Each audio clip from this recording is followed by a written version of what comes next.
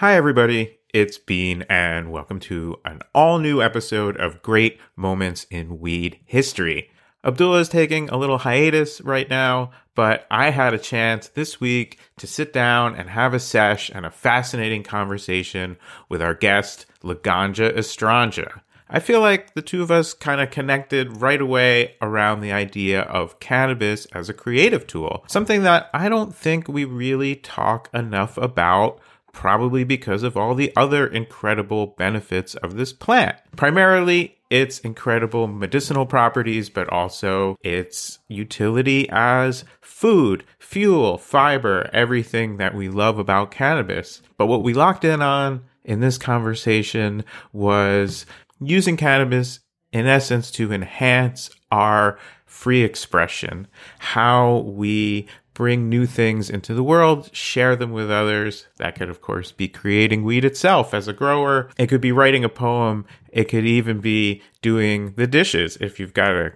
good song bumping and you are maybe sharing that activity with a friend or a loved one, or just using it as time to vibe out and daydream. Now, a little bit about our guest this week. Laganja Estranja, aka Jay Jackson, is a world-renowned choreographer, artist, cannabis advocate, and LGBTQ plus icon. As Laganja, she was launched to stardom on season 6 of RuPaul's Drag Race. And as we get into in the episode, this was a big moment for weed on television. We're going back a number of years to a time when positive depictions of this plant and this culture were very few and far between. And we're going to tell the story of that great moment in weed history by going all the way back to the beginning of Laganja's story with her first puff of brickweed in Texas. And I can tell you, it is a truly inspiring and uplifting tale with some real highs and lows and a very, very happy ending. Getting back to cannabis and creativity for a minute, that's a subject I devoted an entire chapter to in my book, How to Smoke Pot Properly. Possibly you've been doing it wrong all this time. And that is a book that you can get as a benefit if you join our Patreon at greatmomentsinweedhistory.com. The biggest tip I can give you right off the jump when it comes to cannabis and creativity is to always decide what you will do after you get stoned before you get stoned. And then do it. Very simple, but I promise, dutifully followed, this advice will change your life. And you can change our lives by supporting us on Patreon at Great Moments in Weed History. As mentioned, you can get a copy of my book, or you can put just $5 on it, or as little as $1 to show us the love. You will get the video version of this podcast. You will see Laganja and I seshing it up at the very top of the conversation. You see me waving to you right now. So please support us at greatmomentsinweedhistory.com. You can also support us by inviting a friend or two to come get high on history with us. Tell them about Great Moments in Weed History at your next sesh, or send them a text on the phone with a link to one of your favorite episodes. Speaking of friends, another wonderful aspect of weed culture that we discuss in this episode is how much fun it is to meet and sort of insta-bond with another stoner, something I feel like definitely happened on this episode. And we also talk about how weed helps us all process our trauma. So, like I said, we really hit the highs and lows together. I invite you to get yourself settled in for this conversation. Personally, I've got one of the Great Moments in Weed History pre-roll joints that are now available in Washington State dispensaries, all ready to go. Please tell your friends in Washington State to check out our 10 different collectible pre-roll packages, each celebrating a different great moment. But oh no, I'm being told that you, specifically you, not everybody else, are not ready to roll into this episode. That is understandable. Also, easily remedied. All you need to do is hit pause on your podcasting device and use that time at your leisure to roll a joint, split a blunt, pack a bong, indabulate a dab, eat as many edibles as you can handle, but not one edible more. And when you are thusly prepared, we will also be ready for another great moment in weed history.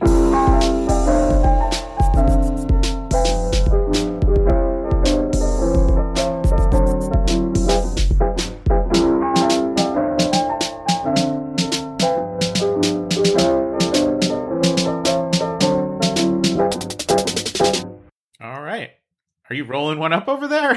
Yeah, of course. All right. We're definitely ready to go. Right? We can't do an interview without a joint. Absolutely. Well, welcome to Great Moments in Weed History. We are honored to have you here. We are very excited to hear your story. And we usually start these interviews off with the same question to get us rolling. Although you're a half a step ahead of rolling, you seem to be lighting up. You know it? When did cannabis first enter your life? Let's start your story at that important moment. So I was introduced to cannabis when I was a senior in high school. I had a friend by the name of Lauren Glenn, who was a total pothead, or a pot princess, as I like to say. And she really wanted me to smoke pot with her, but I was very scared of it. You know, growing up in Texas, there was a lot of stigma around what people referred to as the devil's lettuce. It took a lot of convincing, but eventually she was able to convince me. I was working on a dance piece at the time for a thing known as the National Foundation for the Advancement of Arts, which is now known as Young Arts. And I had a choreography block, and I couldn't really figure out what to do with my dancers. And so Lauren had suggested that we go and smoke cannabis, and that when we came back, I would be able to allow my creative juices to flow. So that's exactly what we did. We left school campus because I am not a rule breaker and did not want to get caught on campus smoking pot. And we drove around, we smoked pot, obviously breaking other rules. But, you know, as long as I wasn't breaking the school rules, I was okay. Well, we have a saying in the underground, never break two laws at the same time. Right. We had our seatbelts on. So, you know, we were only breaking one rule. You know, I don't really remember getting necessarily medicated my first try. But eventually, after several tries, I did. And I was able to get past my choreography blockage. And that piece that I choreographed ended up awarding me with the Presidential Scholar in the Arts. So I was actually able to take that piece to the Kennedy Center and have the president, who was George Bush at the time, who at the time I hated, but now I'm like, he's not that bad in comparison to what we just had. And I got to present my work in front of him at the Kennedy Center. So I always like to say that, you know, cannabis right off the bat for me really helped me achieve my goals and dreams. That's very interesting. And just to put us in perspective, is this prior to your involvement in drag? Oh, yes. This is long before. So I think I was 17 years old, and I didn't start drag till I was maybe 21. Growing up in Texas, there was a lot of stigma around cannabis, so I always feared it. I thought it was a scary thing. I thought it was like a drug. I didn't really understand that it was medicinal and that it could really help me. For me, it was sort of like either scary or also like a party drug, something that my friends would do at parties. So I just never really found my way towards the plant, and it wasn't until she, Lauren Glenn, really reframed it for me in this way of creative stimulation that I was able to kind of accept it and try it. And I think for me, you know, I've seen so many benefits from cannabis since then, regulating my sleeping and eating cycles, helping me with anxiety, helping me with physical pain.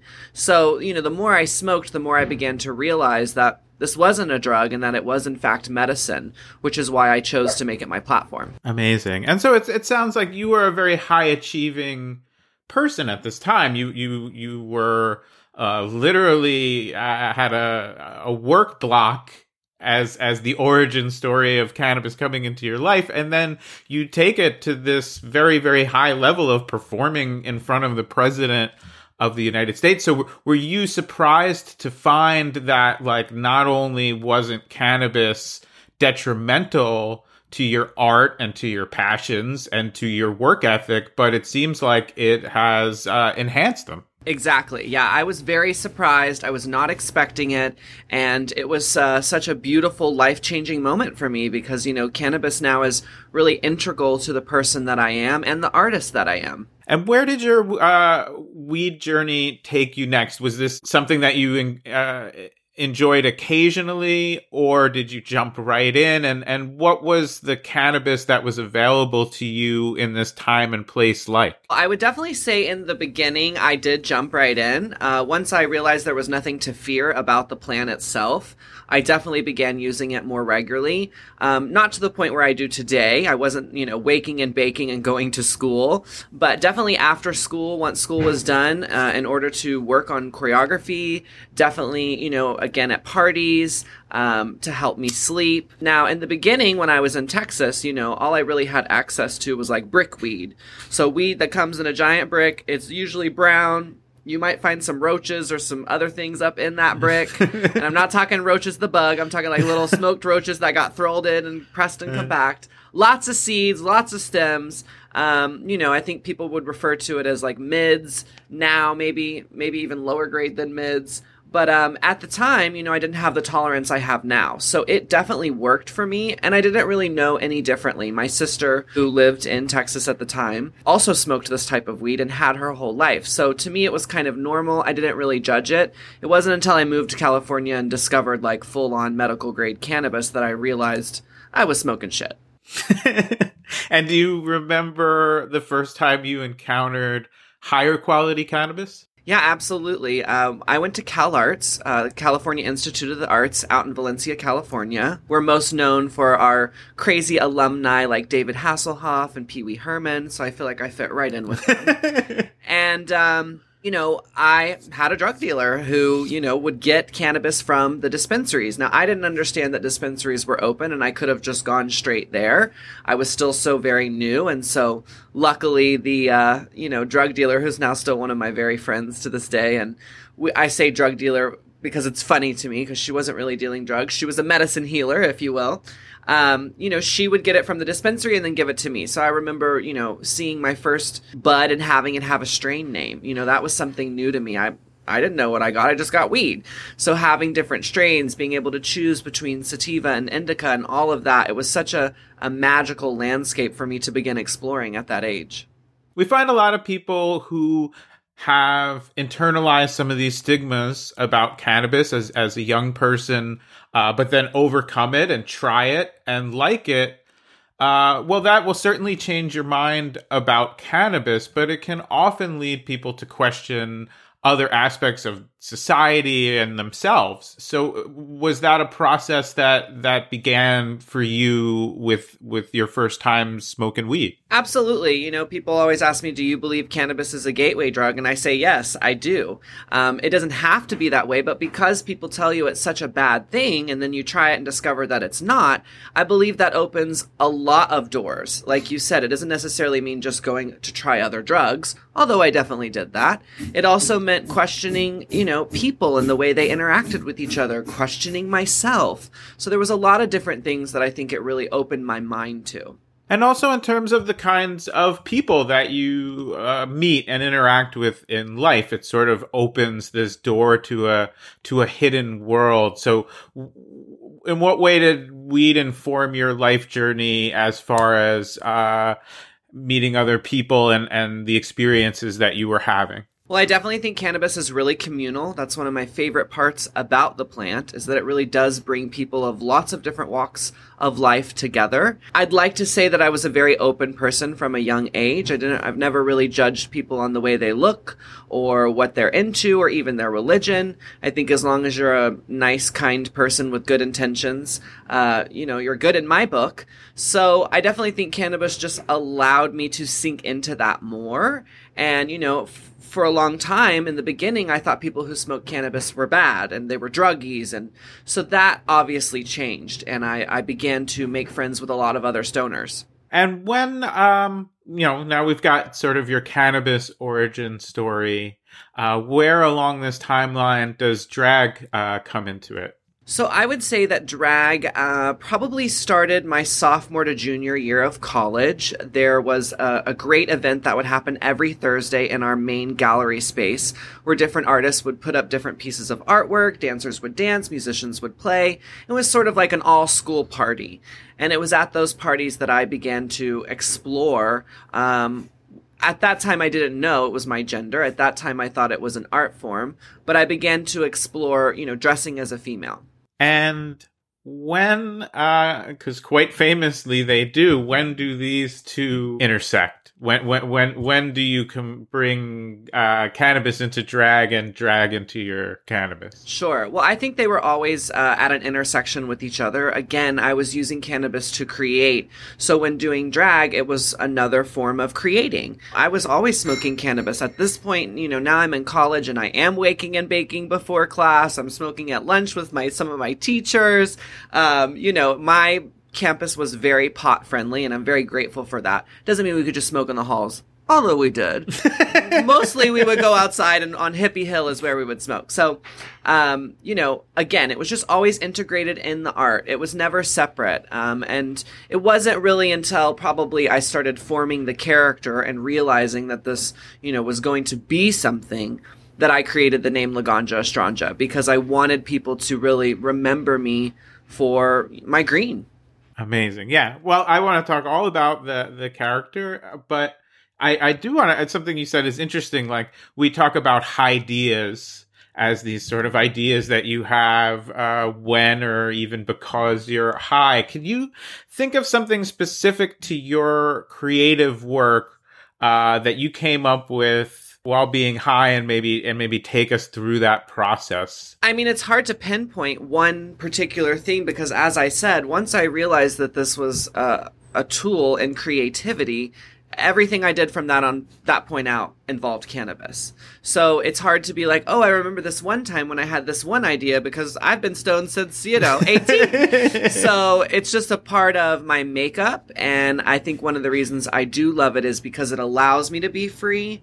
And while sometimes I wish I had a better memory, in those moments when you're creating, sometimes you need to get rid of that block. You need to stop trying to remember or pull from past things and then just go forward. That's kind of what I've done, I think my name, the creation of my name, Laganja Estranja, was definitely something that was involved while being stoned. I think many of my looks that I've created, as far as like wigs or clothing choices, have definitely been influenced by cannabis, not only as, my classic signature green outfits, but also in other things like, in particular, my butterfly look that I did on RuPaul's Drag Race. That was definitely inspired by a night where I was getting stoned with a costumer, and he was showing me books of Alexander McQueen's pieces and these beautiful butterfly headpieces that he had created. So, there is a specific moment. I just pulled one out. But it's a great moment.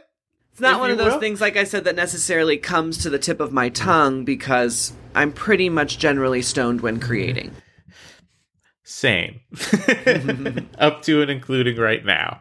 Exactly. Yeah, we had a nice little sesh at the top of this interview. Let's talk about the character. What's the origin story there from conception to doing it in public or at a show, or in some sense sharing it with the world? Well, I always had an affinity for female clothing. As a very young child, I would go into my sister's closet and put on her dresses. So this was something I discovered at a very early age. But being, again, that I was in Texas, I didn't really have a way to decipher it or understand it. So when I found drag, it was a way for me to explain to myself my femininity. It was a way for me to categorize it in my own mind so that I could be like, oh, that's just my job. That's not who I am. So obviously for me now that has changed. But if we're just talking about the specific point when now I'm in college and I've discovered drag and I feel like it's a separate entity from me. So at that time, like I said, I wouldn't have categorized it as a character, whereas now I definitely do. Laganja is a character, it is a part of me, but it is not who I am. It helped me find who I am, but now it's very much different. Jay is very different from Laganja. At that age, when I was in college and exploring all of this, in my mind, it was just a more fabulous Jay. It wasn't necessarily a caricature of Jay, but a more fabulous version. Sort of like when Beyonce becomes Sasha Fierce. It was her alter ego. That's sort of how I felt. So I think what's interesting about that is basically as a character, now I view it as a character, I was deciding how I would act, what would be my mannerisms. A lot of things were influenced by, the music I listened to. Missy Elliott is one of my biggest inspirations because of the way she's able to make a pop song, but also really infuse a message. And so that's exactly what I wanted to do with drag, and I think that's why I chose Laganja, because even though it's fun and cool and I'm smoking pot and I'm hip, there was also this message underneath it that I was learning at that age and discovering about medicine and the way it could help people and the way it's actually very natural and that cannabinoids are meant for our body and found in our body. And, so I think it was a process, which is why it's kind of hard to talk about it now, because I really view it in such a different way than I did if you were asking me that question at, say 19, 20, 21, when I was really forming this character. Yeah, that's fascinating, and I appreciate you explaining it that way.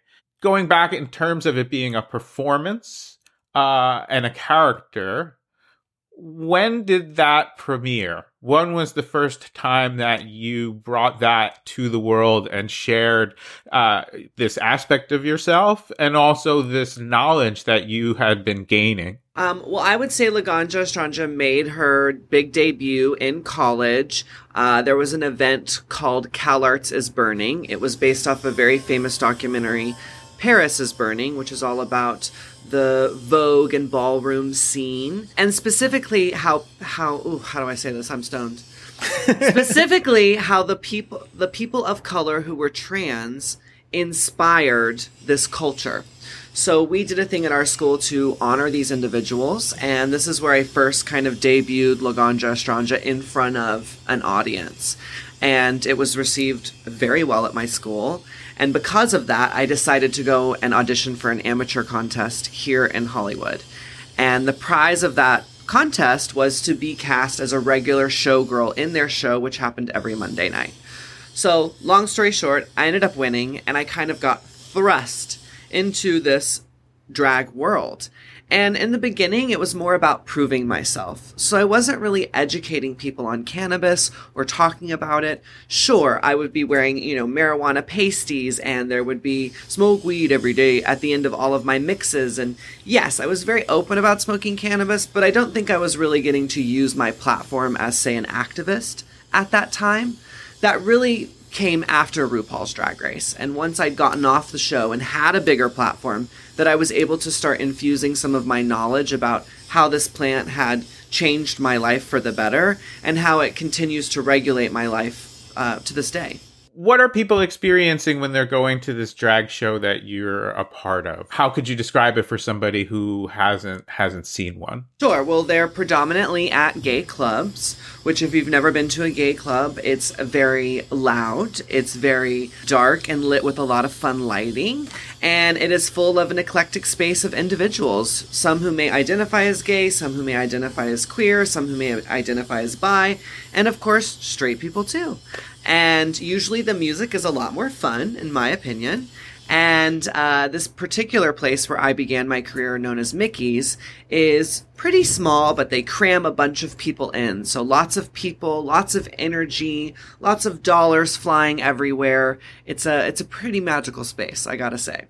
And I'm guessing this is a pretty weed-friendly scene around drag. Yes, absolutely. Those who are attending drag shows are very likely to smoke cannabis. In fact, they are maybe even more likely in California to smoke cannabis than to drink. So definitely people loved that about my character, Laganja, and loved that I represented something that they loved too. And, my partner on the show, Abdullah, and I, in various capacities have had the honor of being on stage a few times as weed people. You get a lot of nice gifts if you put on a show and rep weed. Has that been your experience? Yes, absolutely. And, people always ask me, like, did you ever think people would be waiting in line to give you joints? And I was like, no, I really didn't. I wish I could say I was that smart, but I didn't have the foresight to see that. And it's been a beautiful thing. And it also goes to show you how loving and giving the cannabis community is, and that we love to share this plant with one another, which I think is really cool. We interviewed the musician David Crosby once, and he told us a story about a fan who threw an entire giant branch of freshly harvested weed onto the stage at a Crosby, Stills and Nash concert, and he said the ensuing three-way scuffle was almost the end of Crosby, Stills and Nash. They got into a bit of a brawl over it. But do you have a particular memory of a gift from a fan or admirer or somebody who saw you perform and wanted to share some cannabis with you? Yeah, I mean, I've received crazy gifts throughout my career.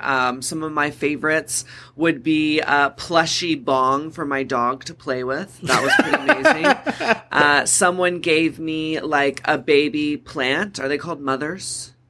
A clone maybe, or a cutting? A clone, maybe a clone. So they gave me a fresh clone, which was pretty special and neat. And then, some of my favorites are when people will create their own rolling papers, like of me or catchphrases that I've said, and then roll the joints with those and give those to me. But, truly, I always say any sort of kind of cannabis gift I'm given, I'm so grateful for. I really am. Wonderful. And that's the policy of this podcast as well. Now, moving on to the competitive aspect of drag and how that led you to perform on the television show. How did that happen for you? So far, it seems like it's been happening pretty quick. This is a weedful whirlwind of a story. Yes, I definitely agree. So once I won that amateur contest, as I said, I was thrust into the spotlight every Monday night, which meant I really had to get a lot of different looks together. And at that time, I would only and always use backup dancers. So it meant getting them together, having rehearsal. And so I did that for probably about a year. And then that was when I auditioned for RuPaul's Drag Race. So for that year, it's pretty quick. Most drag queens work for many years before they get on RuPaul's Drag Race. So for me to have really kind of honed in on this skill in just 1 year and to have made a name for myself, I think I had 10K before I went on the show as far as following goes, which, remember, this was a long time ago. So 10 years ago, as a drag queen, having 10K was very impressive. And I really did that by performing locally in Hollywood at every single club, almost every single night. I really, just did everything I could to get my name out there as much as I could locally. And I think that's how I caught the eye of RuPaul's Drag Race. And of course, I had a good audition tape, or I don't think I would have gotten in, but I do think the two went hand in hand. I think it had to have shown them that I was very serious about this art form. And this is all as Laganja. That's right. From the beginning of my drag career, I've always been Laganja. I never changed the name or the brand. It's innate to who I am.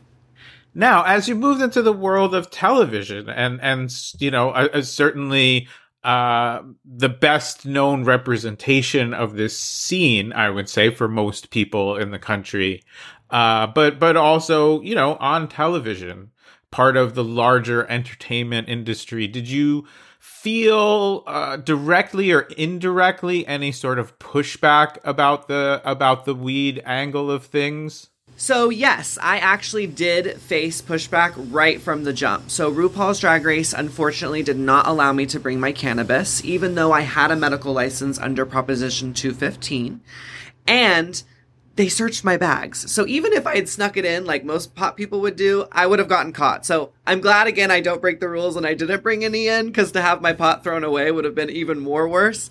But right from the jump, I saw that television was going to have a problem with this side of my character. In fact, on that show, I wasn't even really able to wear pot leaves.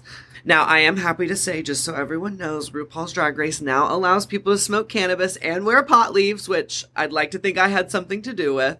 But at that time, back in 2013, again, the stigma was a lot higher. Well, not higher, because higher is a good thing. It was a lot more negative than it was today, you know? And unfortunately, I have sort of continued to see that throughout my career. Has it gotten better? Yes.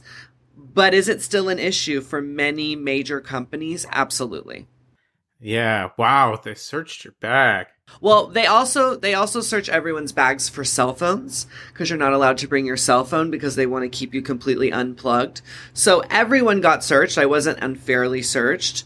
But again, it did suck that at that time, even with my medical license, I wasn't allowed to medicate. Wow. And here you are in, certainly one of the higher pressure moments of your life, I'm sure, being asked to perform, being asked to compete, and being denied this source of inspiration for you, this medicine for you. How difficult was it to overcome that? Yeah, it was extremely difficult. I went batshit crazy, which everyone saw if they watched season 6 of RuPaul's Drag Race. But, in a way, as horrifying as it was, it produced great television, which I do believe the producers knew at that time.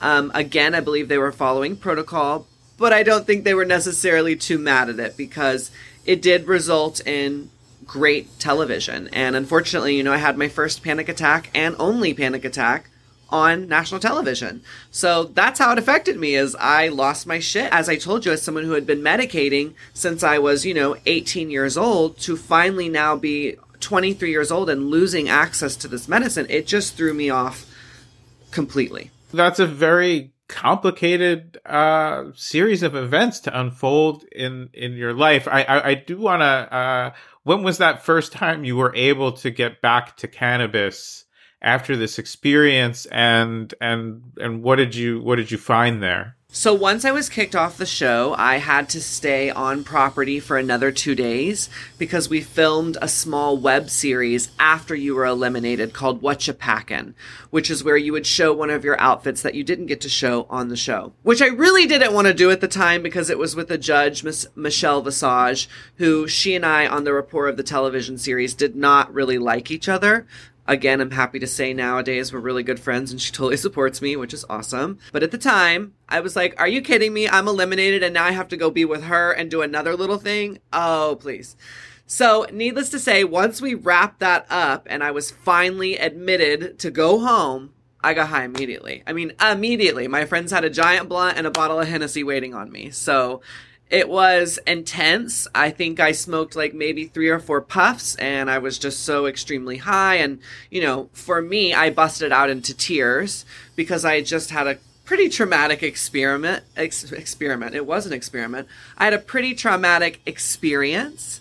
And I had journaled every single day that I was there. And so basically I read my journal to my 2 best friends and talked them through what I had gone through and how each and every day was. And we laughed and we cried. And there was moments where like, people are going to love that and they're going to think that's so funny. And moments where they were like, ooh, we're nervous for you. And maybe you shouldn't have said that. And, it was sort of an unpacking. So I can't say that I enjoyed the first time getting high, because in my mind it was pretty stressful.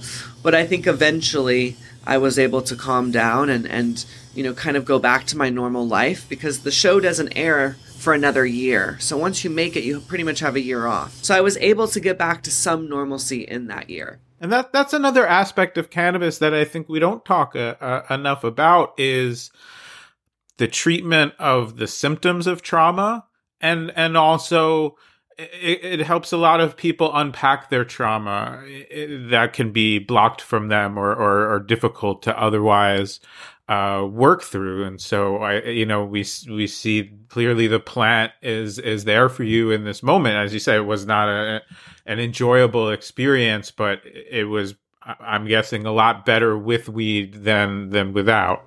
Yeah, 100%. For me, it was just kind of hard, because I'd gone from having such a high tolerance to having 0 tolerance, and all my friends expected me to be the same and smoke big and you're Laganja, and it was just a lot, because I had to unpack what I just went through, but then I had to also go back out in public, and everyone knew in Los Angeles that I had gone on the show. I went missing for weeks. So, people would want to ask me about it, and I wasn't allowed to talk about it. And so there was just a lot of pressure.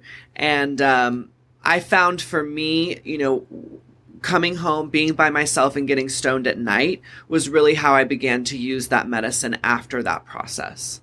Let's go forward a year to when the episodes start airing. What's the reaction, and specifically to the ganja, and specifically to this idea of bringing cannabis culture out to a big audience in that way? Right. So a year later, the show comes out, and now I get the enjoyable pleasure of being re-traumatized and watching everything unfold again. And at the time, I really felt like I had done amazing and that people were going to love me. Now, unfortunately, I saw a lot of haters and a lot of negativity. Not just because I smoked pot, but also because my character was so over the top. Because I was going through basically, a withdrawal. I was having a moment without my medicine. So that's what people were watching, and they didn't understand. That's why I was so annoying and so crazy, is because I didn't really feel like myself. But that's neither here nor there, because ultimately what I walked away with that project is a new group of people who loved me and who loved the fact that I was celebrating cannabis, who loved the fact that I was brave enough to go on national television and represent the community and deal with all this negative energy that I was eventually thrown. You've always obviously been a part of the cannabis community, but to become an icon of that community, how did you start to feel that? So for me, how I really started seeing the community come forward was in comments. We live in the day and age of a social media network, and I really believe in it, because when I had people say horrible things about me, like I was a drug addict, I had 5 more people saying, well, you don't understand that cannabis isn't a drug, and having my back and leaving green hearts. And so I really started to see people standing up for me, and that's what made me feel, even more glad that I had chose this platform to stand upon, because it needed to be acknowledged. It needed to have someone who was brave enough to really break apart the stigma. And since then, moving out of the comments and into real life, what have your positive experiences been like, meeting people, going to events, participating in the cannabis community? And, have there been disappointments in that community as well? Well, there's definitely been disappointments. I must admit, it has not been an easy road to travel. I think especially as a queer person and now trans person, there have definitely been a lot of bumps in the road, and people who I feel have sort of used me as the token card, the token gay. And I've definitely faced, homophobia, transphobia when going to like a big stoner event with a lot of bro culture. But to counterbalance that, I've also seen people who have had my back and who have really tried to help me along the way, and who have gotten me into spaces that, might be closed off to my demographic. And I think that that speaks much more than the hate and negativity that I've received. And, I feel very lucky. Like, I have a really good friend, Adam Ill, who's one of my straight allies, who's put his arm around me at any and every event. He's known as the highest host. So to have him, kind of show his bros, like, look, this person is cool and we should love them, that meant the most to me, because, it's not necessarily easy for him to do it. I'm sure he gets made fun of for being friends with a person like me. But, that's the power of the cannabis community, is that most of us are really just about one love, and we're not about judging people, and we're not about this sort of bro-like culture where it's all about how many fat dabs you can smoke and, who's got the coolest chain. I mean, that's a small part of the community. It's a big part of what society thinks of us, but truly there's very little of us that are like that. Most of us are, all encompassing, all loving, and celebrate the fact that we're different. Absolutely. Well, Adam Ill, a recent guest on this program, he took us through the incredible history of an event called the Secret Sesh that he was often the host of. Also, just, as a history show, we always love to point out the incredibly important role that the gay and queer community has played in the push for medicinal cannabis rights and cannabis liberalization across the board. We have episodes you can listen to in our feed about Dennis Perrone, about Brownie Mary, about Gertrude Stein, also a more modern figure, Jessamine Stanley, interview touches on this. Of course, we have interviewed gay and queer people, not about that aspect of their lives as well, but the direct role going back to the HIV/AIDS crisis and the push to provide medicinal cannabis to people in desperate need of it. That is really the foundation of the modern cannabis legalization movement. And so, on behalf of our community that we share, anybody who made you feel that way, not only doesn't understand what this community is about, they don't understand the history of this struggle. So I'm sorry you had to experience anything like that, and I'm glad to hear that it sounds like most of the experiences are very positive and welcoming. Yes.